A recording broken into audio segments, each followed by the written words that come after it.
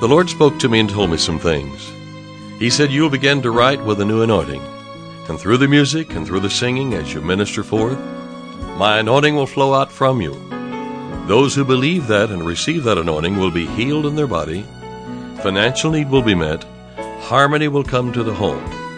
The yoke of bondage will be broken, because it's the anointing that breaks the yoke. I'm David Engels, and this is the Hour of Anointing.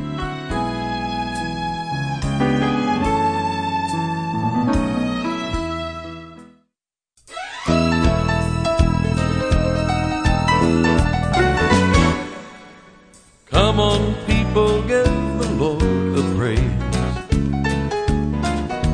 Stand in reverence with your voices raised. He's deserving of our high acclaim. Let's give him all the glory due his name. People of Zion, exalt your King. Lift up your voices, let praise begin. Hearts be established, let anthems ring, flowing in worship, adoringly. This special honor have all his saints to bind up evil through giving thanks. Lift up your voices, to Jesus sing. People of Zion, exalt your King.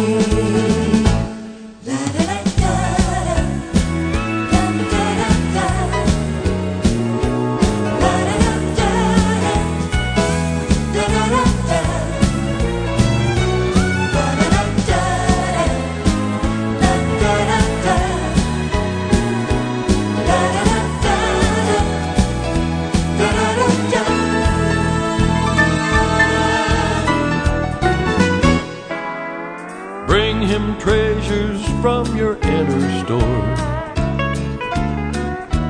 calling deep your spirit to employ. Giving praise to the Father brings him joy.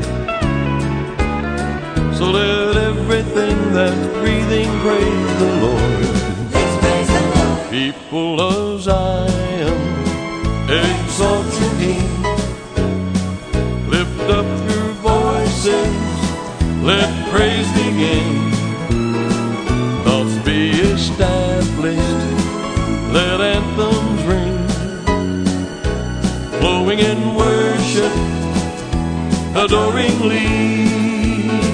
This special honor have all his saints to bind up evil through giving thanks. Lift up your voices, to Jesus sing. People of Zion, exalt your King. People of Zion, exalt your King.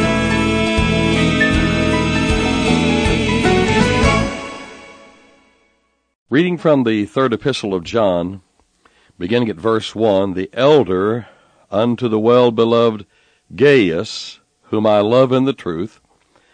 Beloved, I wish above all things that thou mayest prosper and be in health, even as thy soul prospereth. In the margin it says, it is my earnest desire that you may prosper and be in health, even as thy soul prospereth. I want you to see that the word prospereth there is an action word, which just simply means that you may have an ideal of what prosperity really is, and that may be a high and lofty position. And you say, well, now, I'm going to prosper me in health when my soul gets way up there, But I want you to notice it's a term that has action to it, which just simply means that when you head toward the Lord and you begin to prosper in the knowledge of the Word, even in whatever measure, that the prosperity of your life and the health of your life is always enhanced. So you don't have to become some giant in the Word in order to enjoy the benefits of the Word. And God wants to bring us up to higher heights, take us to deeper depths, and He wants us to desire knowledge. And with all of our getting, get that knowledge, but get understanding of that. But even the person who makes a decision this day after listening and while listening to this broadcast, I'm going to get into my Bible. I'm going to gain knowledge of the Lord. I'm going to grow in the knowledge of God's Word. The salutation is here to Gaius from the elder. The third epistle of John is where we're coming from. And he says, Beloved, I wish above all things, he's saying this by the Spirit of God, or it is my earnest desire that you may prosper and be in health, even as thy soul prospereth. So there's that action. So when we get into action, that means now our soul is prospering. And so we can expect for our health to be better. We can expect for our finances to be better and other things to be better because we're prospering in the knowledge of God's Word. It's just as simple as making a decision and heading that direction. Now, I want to go to another verse here that we usually just quote the verse 2. I want to go to the next verse. For the writer John, he's writing, he says, For I rejoiced greatly when the brethren came and testified, or came and told me of the truth that is in thee. In other words, when those that the brethren came and they told me how you were learning the Word of God, how you were in God's Word, he said. That's a kind of a paraphrase of this scripture. For I rejoiced greatly when the brethren came and testified of the truth that is in thee, even as thou walkest in the truth. And then verse 4 says, I have no greater joy than to hear that my children walk in truth, or the margin says even live in truth. So John was very excited about this, and he said, I rejoiced greatly when those that came and told me that you're in your Bible, and you're confessing the Word, and you're living in the Word. And so he knew that all hooks together there, that I wish above all things, or I desire, my earnest desire is that you prosper and be in health, even as your soul prospereth. So it's the knowledge of God's Word that changes things from how it is now to the better things in the moments, the hours, the days, and the weeks to come. Luke 6:38, well, there's something we can expect a harvest as we hook up with God and God's plan. This is a scripture to meditate and think on and say over and over and mull it over and knock the rough edges off. While on a trip recently, I gathered rocks by the shore, and I got one real rough rock. So I want you to, and it's something you could carry in your hand and yet fold your fingers around to some degree. So I want you to kind of get a mental picture of that rock. But it had a lot of rough edges on it, see? And so I've got that one rock just as an example, so I'm going to put it right here.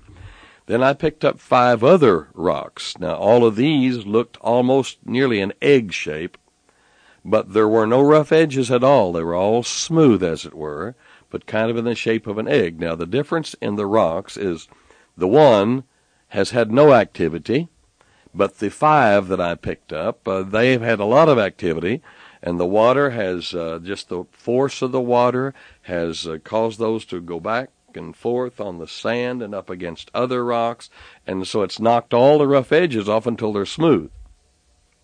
So the difference between the two is one has the rough edges still there, the other has smooth. It's a smooth surface around. And so the rough one, as I hold it up now and to your imagination, this is the Word of God unused. It's in a rough state. Now I'm going to pick up one or more of the 5 smooth ones here, and that's the Word of God having rolled over in your mouth many times, because you said it and said it and said it, and you've knocked off the rough edges.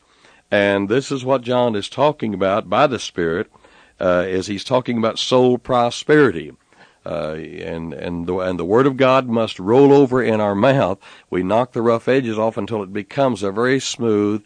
And as David used 5 smooth stones, he went to the brook and he picked up 5 smooth stones, because if he would throw this rough one, the wind would catch it and it would take it in some way that wouldn't be very, it wouldn't go straight, and there would be no excellence to it. but he picked up the 5 smooth stones. Those are the ones that have been rolled back and forth and back and forth. All the rough edges are off. So now we don't have any guessing here. We have a sure thing. And so David took one of the stones out of his bag when he's facing Goliath, and he wound his instrument of war, or his instrument of fighting, the sling, and he let it go. And because the smoothness was there and the roughness was not there, then there was accuracy in the pointing and the direction of that weapon, which was the rock at that point. So that's how we do when we get God's Word and we roll it over and over and over in our mouth. It becomes a smooth stone for us, and then we can point it and be very effectual and effective when we use it.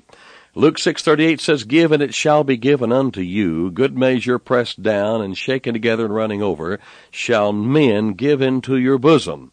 For with the same measure that ye meet withal, it shall be measured to you again."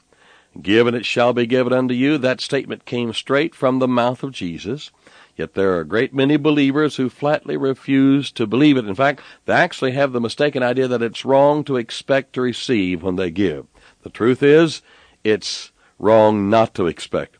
And what would you think of the farmer who planted seeds? He let his crop rot in the field. You'd think he was a fool, wouldn't you?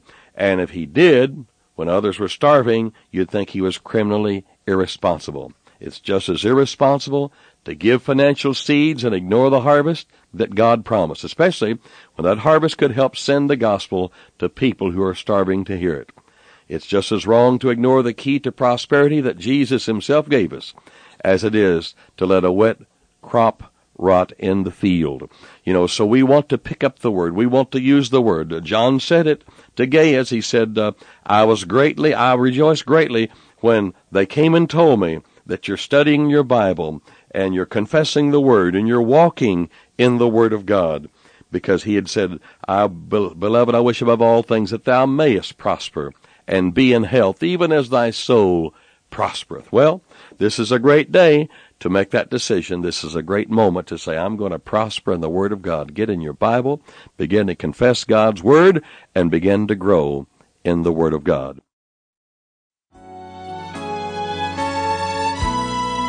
You've been listening to The Hour of Anointing. To order David Ingles products, including music CDs and downloads, soundtracks, and songbooks, call us toll-free at 1-877-34-RADIO or visit us online at diministries.org. And while you're there, check out audio archives of past programs, including today's broadcast. Our mailing address is David Ingles Ministries, P.O. Box 1924, Tulsa, Oklahoma 74101. When writing, please include an offering for radio time along with the call letters of this station. Tune in weekdays at this same time for the Hour of Anointing with David Ingles. Go free in the name of Jesus. Go free in the name of the Lord. Act on His word. Let your voice confirm that it's done.